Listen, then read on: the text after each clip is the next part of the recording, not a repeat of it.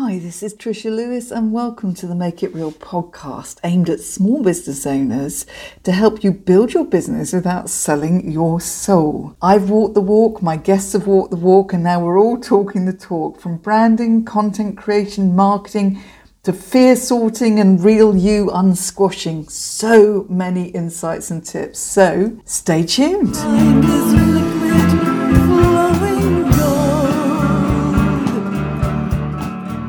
So let's get on with it, because this is, and I've just checked the pronunciation, Kate, that wasn't the difficult bit, obviously. For the next bit, her surname is Chasty, and I could have said something like Chasty, which would have been hideous.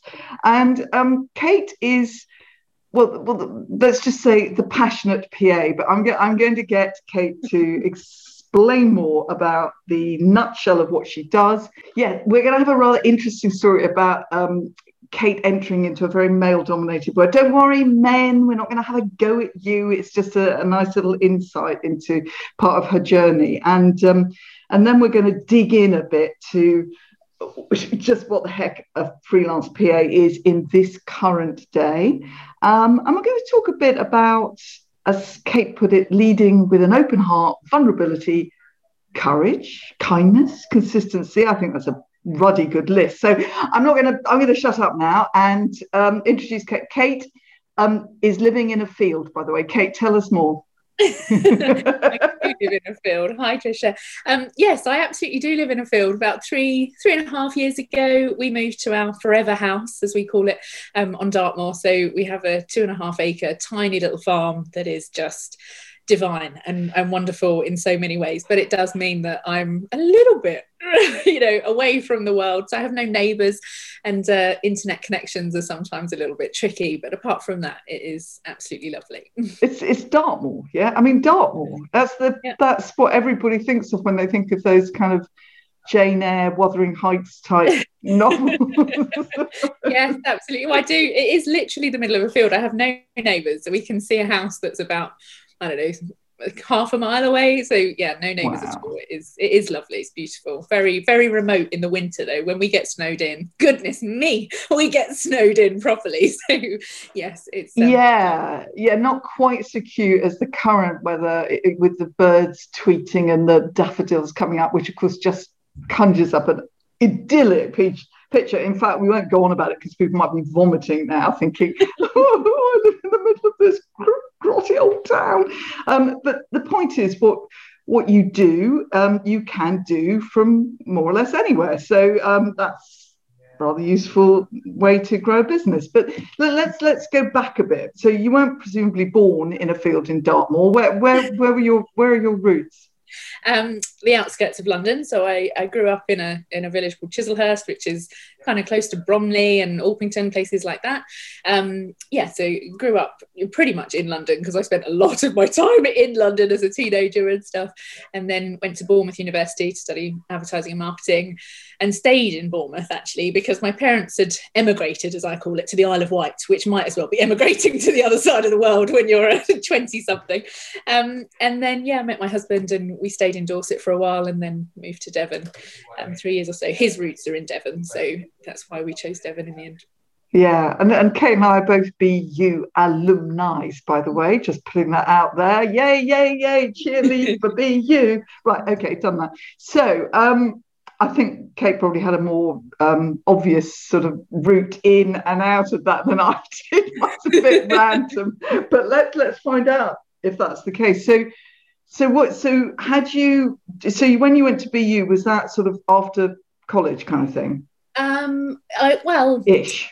Sort of. I had a year at art college, which I always reflect back on with great amusement looking back now as my adult self. So I was 18 when I went to art college and had done really, good A-levels and stuff, and went to art college thinking I need to be creative because I have a very creative soul, Trisha, as you know, and I want to be creative. I want to be an artist. And so did a year at Ravenswood in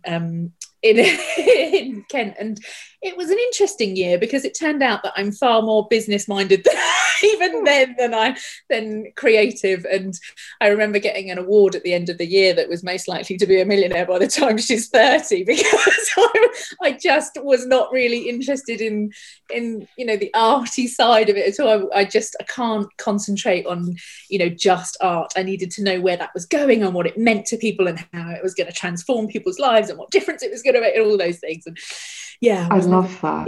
No, that's brilliant. I remember, because we've got this in common as well.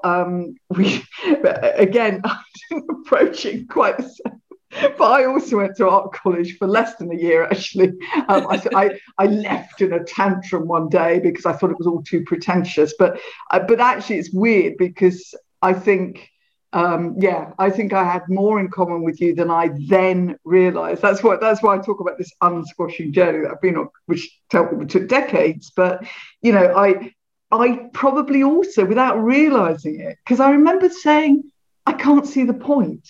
I remember that was something that came out of my mouth, and yet had I had a wise, mature head and presumably a wonderfully supportive childhood, I might have had more self-belief and actually gone with that message rather than thinking, so I'm going to leave, which was all a bit dramatic. But mine was dramatic. Mine was dramatic for all sorts of different reasons, really. I think, my dad had always wanted me to go to university and do the things that he hadn't done, the true, stereotype.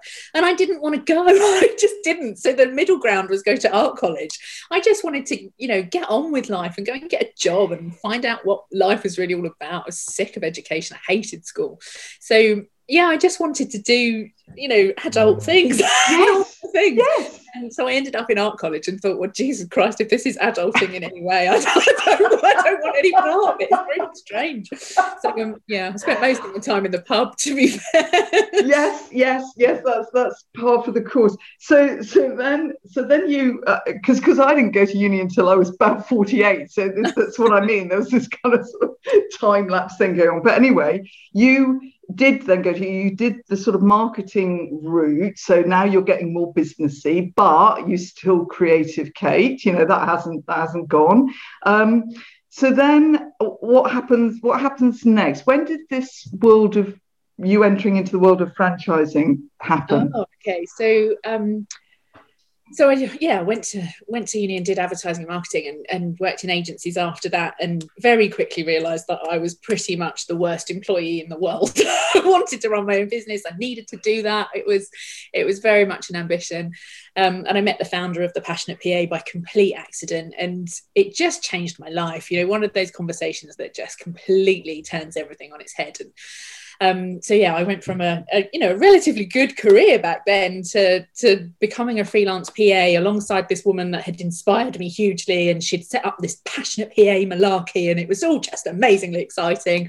And then there's lots of a big story that goes with that. And then in about 2015, I realised that the Passionate PA was something really special, and it was replicable because of my business background. I'd started running the Passionate PA very much as a business rather than just as, I've got these skills, let me sell them to you. And that created a little bit of a catalyst, really. And then at a networking event, I met a solicitor who said, have you ever thought about franchising? I mean, why don't you think about franchising? It's not that difficult. Talk about understatement of the goddamn century. Ridiculously hard. And then, so I just started exploring franchising. So I tried the whole employing people and stuff, and that level of management is not for me.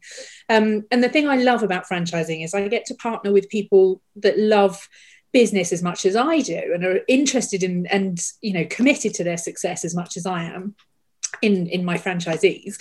So I started exploring it. I mean, how hard can it be, Trisha, to franchise a little business with no funds behind you and be a woman in your late 20s who is pretty much winging it. So I just got on with it. I mean, it cost me too much money. It cost me a lot in terms of sleepless nights, and it did cost my soul to some degree, because that's what business does at the beginning, doesn't it? And then it moved into something a little bit more exciting than that, and it's very much, I've shaped the business now and the franchise opportunity for other people in a much more rewarding way. And there's so many amazing franchises out there. I cannot sing the praises of the franchise sector enough, because there's so many amazing business opportunities to just help people create the life they really want.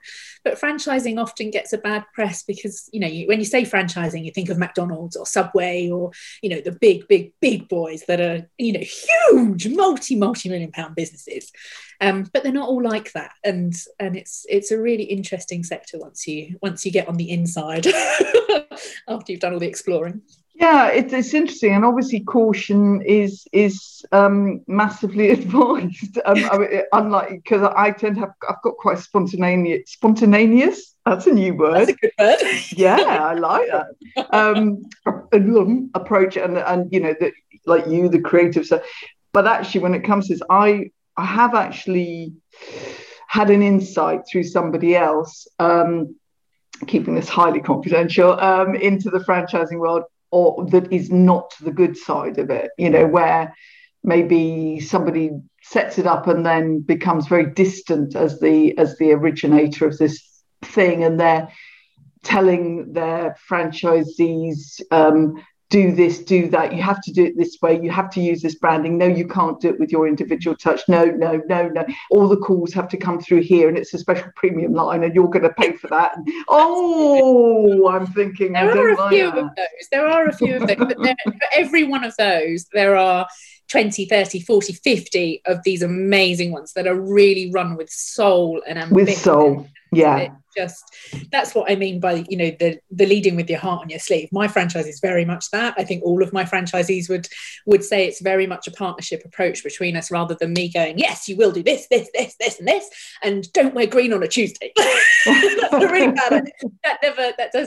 That's never something that happens in our franchise. I guess there must be ones out there like that, but not the huge amount of franchises. No, but it's like everything else, isn't it? In this world, we have to.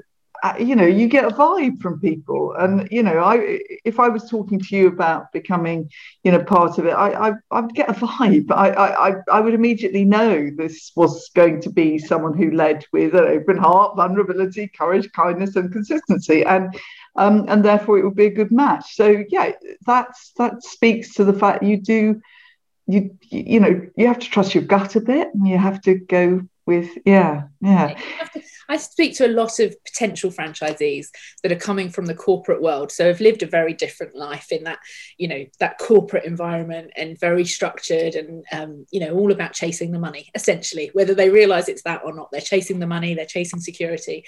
And one of the biggest things I say to people at that early point in our discussions is the biggest security you can actually get is from trusting yourself. And once they realise what that is, they go, oh gosh, what have I been doing? Which I don't mean to make them feel like their career is not a great thing to have, because it absolutely is, but it's a launch pad for something else. When you trust yourself to be the very best version of yourself and go and make your own money from your own skills and your own experience, and trust someone like me to help you package all of that up and do that, it becomes, honestly, the way our franchisees flourish, and that's what I call it, they flourish. It's beautiful, and it's such a privilege to be part of it, because they come thinking, oh, they've got these skills and they can make X pounds an hour, and it's all just going to be so lovely and so structured and it's going to be fine. And then by the time they're a year and a half in, it's like, whoa, my life is so different from how it was meant to be and how I thought it was going to be, but in such a good way. It lets people become the whole self rather than just the work self, which is something I'm really interested in. So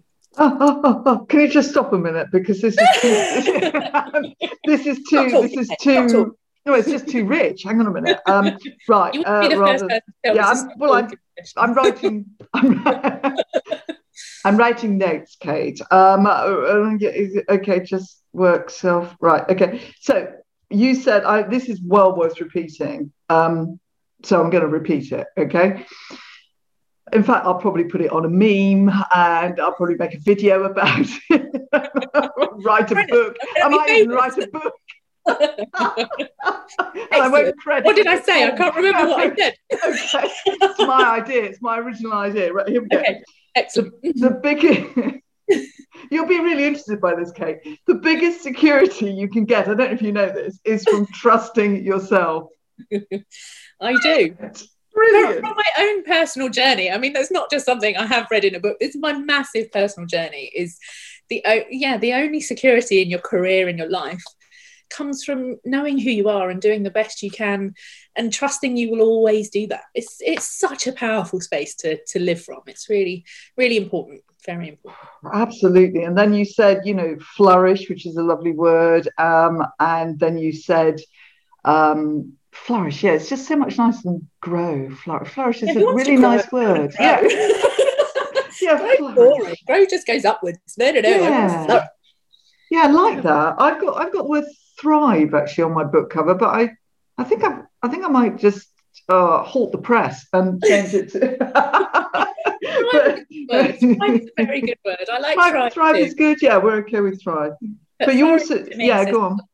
Flourish to me says colour, and all of its, if you flourish, you can actually experience negativity as well and come out of it, I think. And that's important too. When you become a business owner, as a franchisee or as any business owner, there will be moments that are not great, and you need to learn from them, don't you? And I think flourish describes that. It's not so great right now, but I'm going to come out of it eventually and move into something else. It's perfect. It's perfect. And boy, oh boy, is that something we definitely have to get good at. And you said, the whole self rather than just the work self. And it's funny, isn't it, how, I don't know, you see, I was born in the 50s, Kate. And so I was surrounded by the whole Lady Bird book mantra, which was, man does this, woman does this, boy child does this, girl child does that. And it was I kind of grew up in that Lady Bird world. Actually, it was almost identical. It was quite sort of, materialistically good, but hug wise not so good. All the dad off and then back with me. Didn't see much of him. Mum in the kitchen, bored. So I didn't grow up with a very refined understanding of how you could blend those much more than I was seeing. It took me, as I said, a long time to believe in that, if you like. Yeah. Me too. I didn't have great examples of it actually when I was growing up at all. Really, really quite the opposite. My mum was, a housewife, a stay-at-home mum, very unfulfilled, just loves cooking and baking. That's her thing, hence the reason why I'm now a little bit too tubby and stuff, because all of these things, they create the human being that you are, don't they? And then on the other side of that, my dad was an absolute workaholic, completely chasing the money, worked for the top 4, accountancy firms in London, and that was his life, and then had an almighty stop at 48 because he had a heart attack on the train home.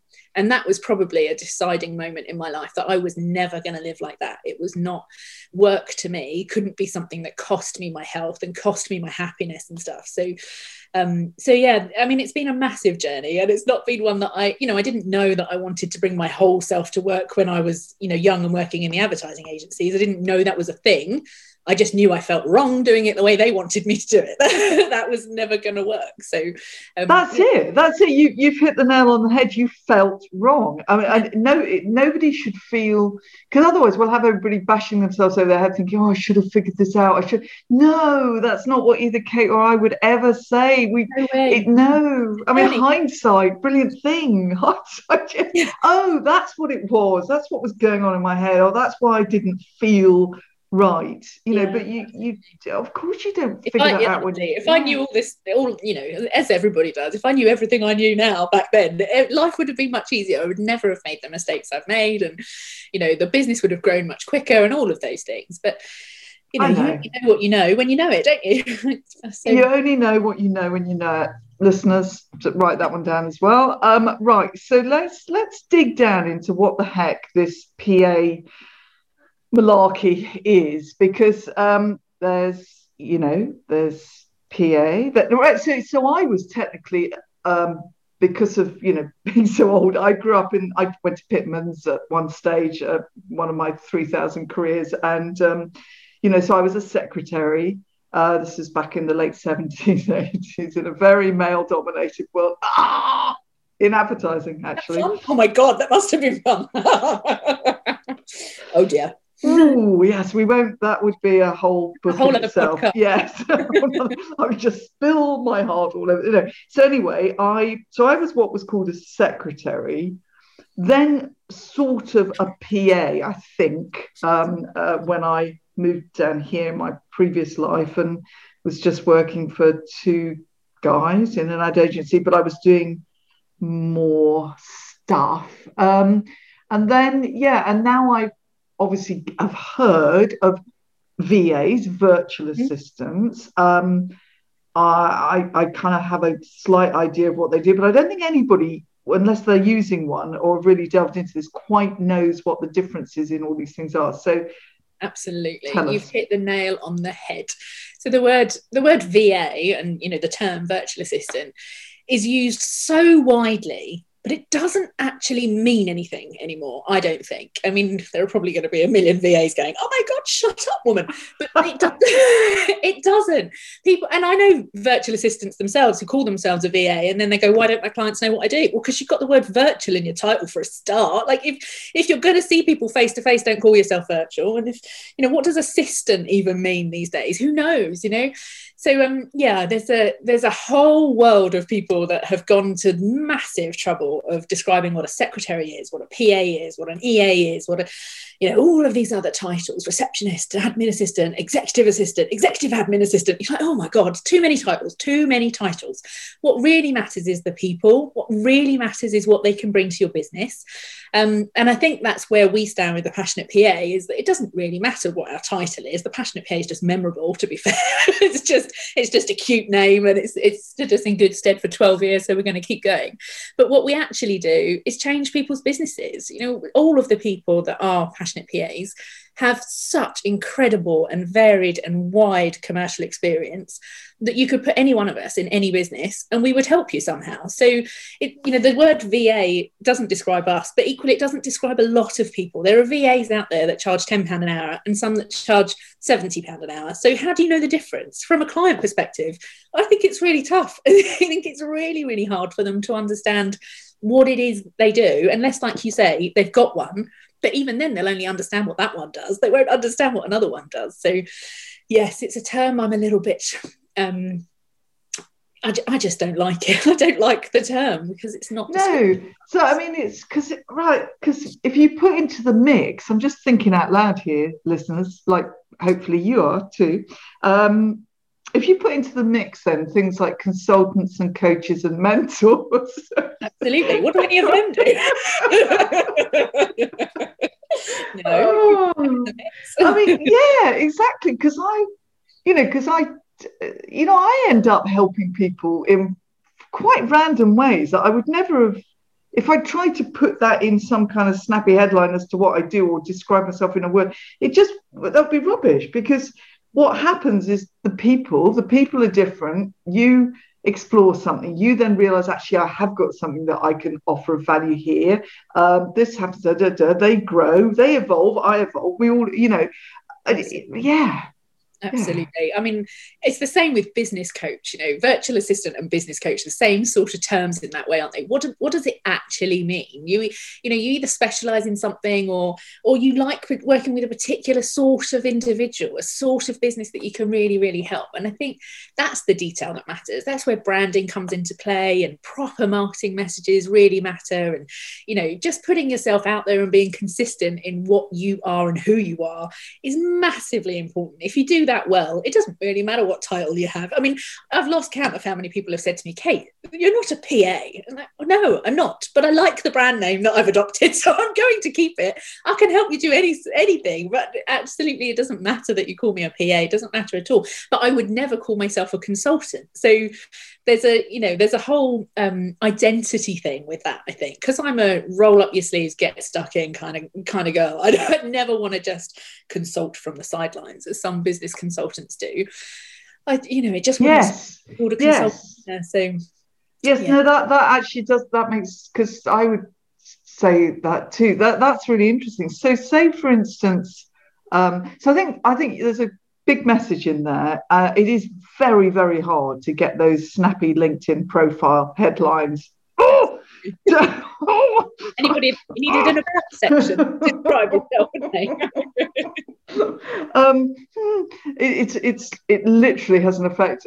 Same at networking, we're going around the table now. Everyone can introduce us, and literally your brain says, I'm closing down now.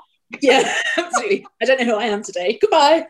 Yes. I don't even know what my name is anymore. That's it. Because this very unnatural sort of set of constraints that's been put around you. And I do understand that we do have to be able to find a way of describing what we do enough. But I also, interestingly, this very podcast, somebody asked me about it not that long ago and said, why do you do it? What do you do? And I was trying to say, I said, the line under the title is something like, even I can't remember, growing your small business, growing your business without selling your soul, or something like that. Okay. And they said, I don't really care about that. He said, I just really enjoy listening to it. And you think, that's the point. And it's exactly the same on LinkedIn, isn't it? If somebody, they don't tend to get obsessed about looking at every word of your headline. If you are putting yourself out there as you should make it quite obvious, the kind of person you are, whether they're going to kind of get on with you or whatever, and what you do and what you're good at and what your skills are and all the rest of it. So ultimately, that's the bit that matters. We get so hung up on these. I got to get this. It's just titles, isn't it? And what actually matters is showing up with that courage to be your full self, and you being able to do and say what you believe in, and being confident to do that, and actually the consistency of that. If LinkedIn is about anything, Trisha, if marketing is about anything, it's consistency, isn't it? The magic C word, as I call it.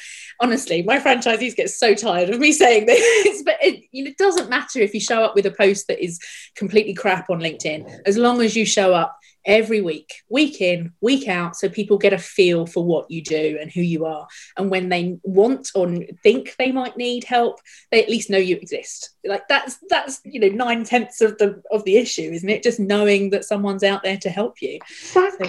Exactly. So just on a very rolling your sleeves up type of basis, because I like that too. I mean, you know a little bit about me and what I do, okay? So, and I'm on my own. I have nobody else, and I've just been through a book journey. I'm still going on it, which means that I, for the first time, really had to plug into a team to work with me on it, because there was no way. Right. So that was a real learning curve, and I was really lucky because, thank you, LinkedIn, that meant that I knew the people to go to and I trusted them, and sure enough, it was a very relaxing experience. Great. But so I have got a taste of it now, so I know I'm not a complete control freak, although knowing a bit about what I do without going into very specific details. So I would use one of your lovely passionate PA people to do what?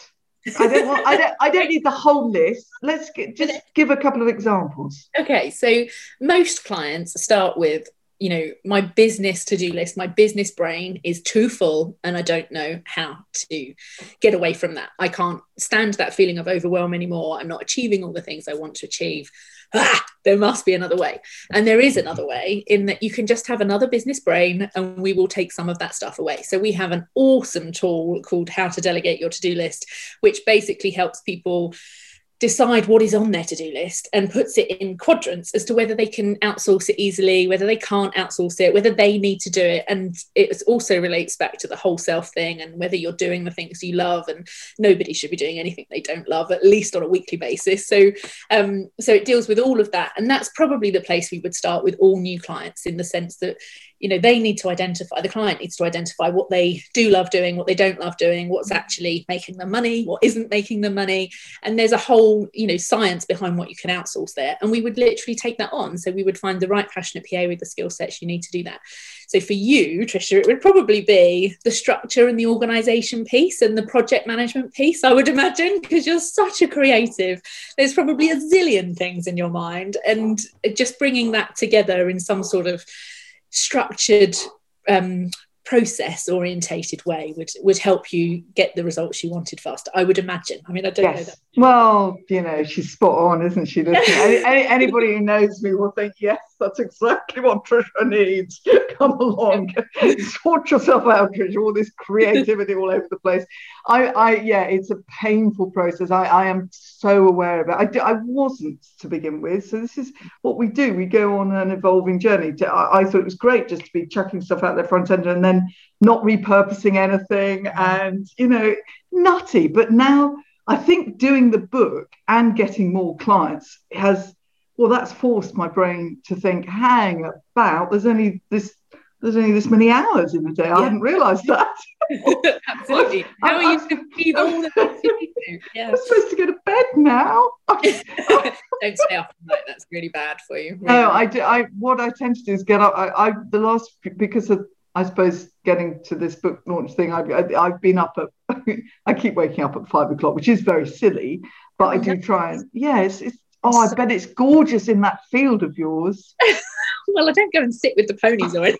I don't go out there with a cup of coffee or anything. No, I love it. I'm such an early morning person, but I can't do anything past about 4:30 because that is the time when I need to go and sit in the field. I can't do both ends of the day and be creative. But if you can at 5 o'clock, harness it. That's a really good time to be creative.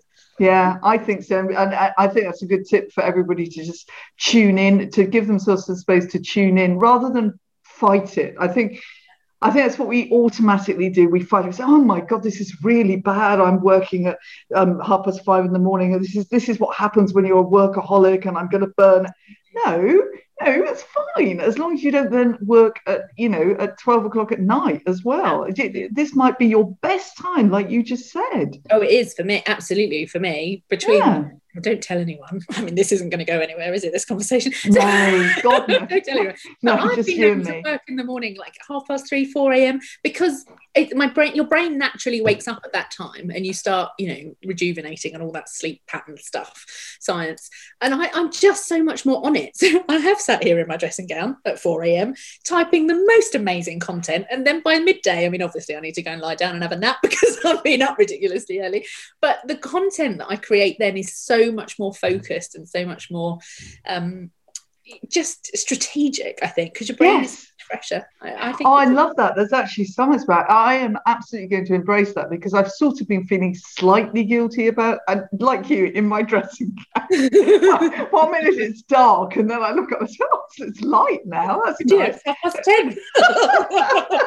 Yep, I've done that before. And when there are people that do it the other way around, stay up all night and create the best content ever. I mean, I would be rubbish at that, but a couple of our passionate PAs do that, and it's wonderful. You should just embrace your body clock and your way of working. So it doesn't. There's no one size fits all, especially not nowadays. Aren't there? For embrace your body clock. That's a great line. Listen, I've realised that this is one of these situations.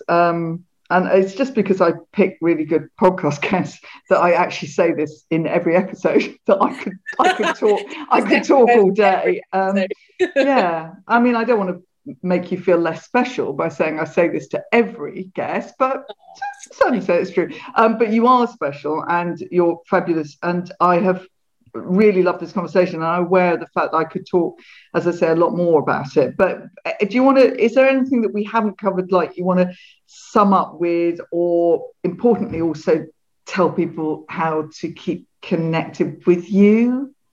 Oh, okay. So anybody can find us at thepassionatepa.co.uk, obviously. And I would love LinkedIn connections. I love having conversations about random things. So anybody who wants to start a conversation, head it up with the word random, and I will definitely have a conversation about anything.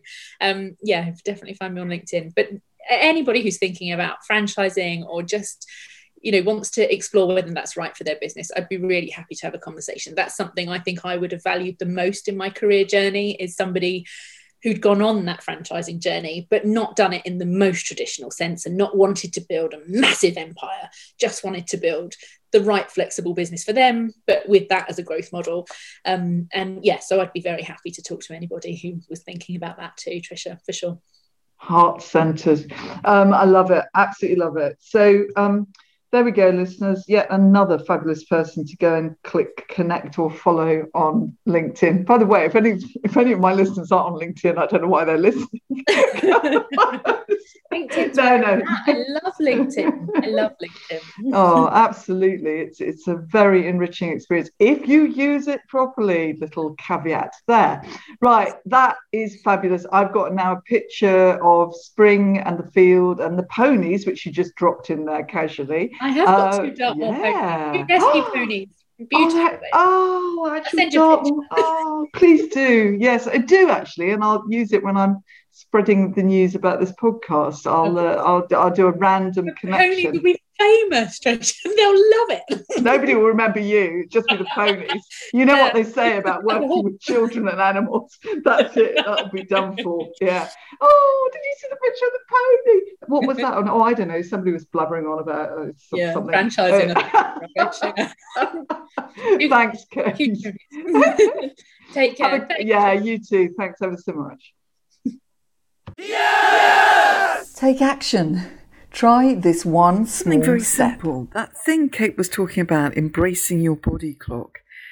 You might well be thinking, I better not get up at this point and start working. That's bad, isn't it? Or it's bad to be working at this time of night. How about over the next week or so, actually taking a different stance, as in, does this feel good? Is this my good time of day? Yeah. So I'll balance it out. And I'll start early or I'll finish late. But yeah, keep the work-life balance, of course, but embrace your, not somebody else's, body clock. I'd love you to leave some stars and reviews on iTunes, Spotify or any other platform. Don't forget to go to tricialewis.com for more resources and sign up for the fortnightly email. I'm not much of a seller, but I am going to tell you to go to Amazon and buy The Mystery of the Squashed Self, my new book. Stay curious, stay connected, and above all, stay unsquashed. Never be replaced.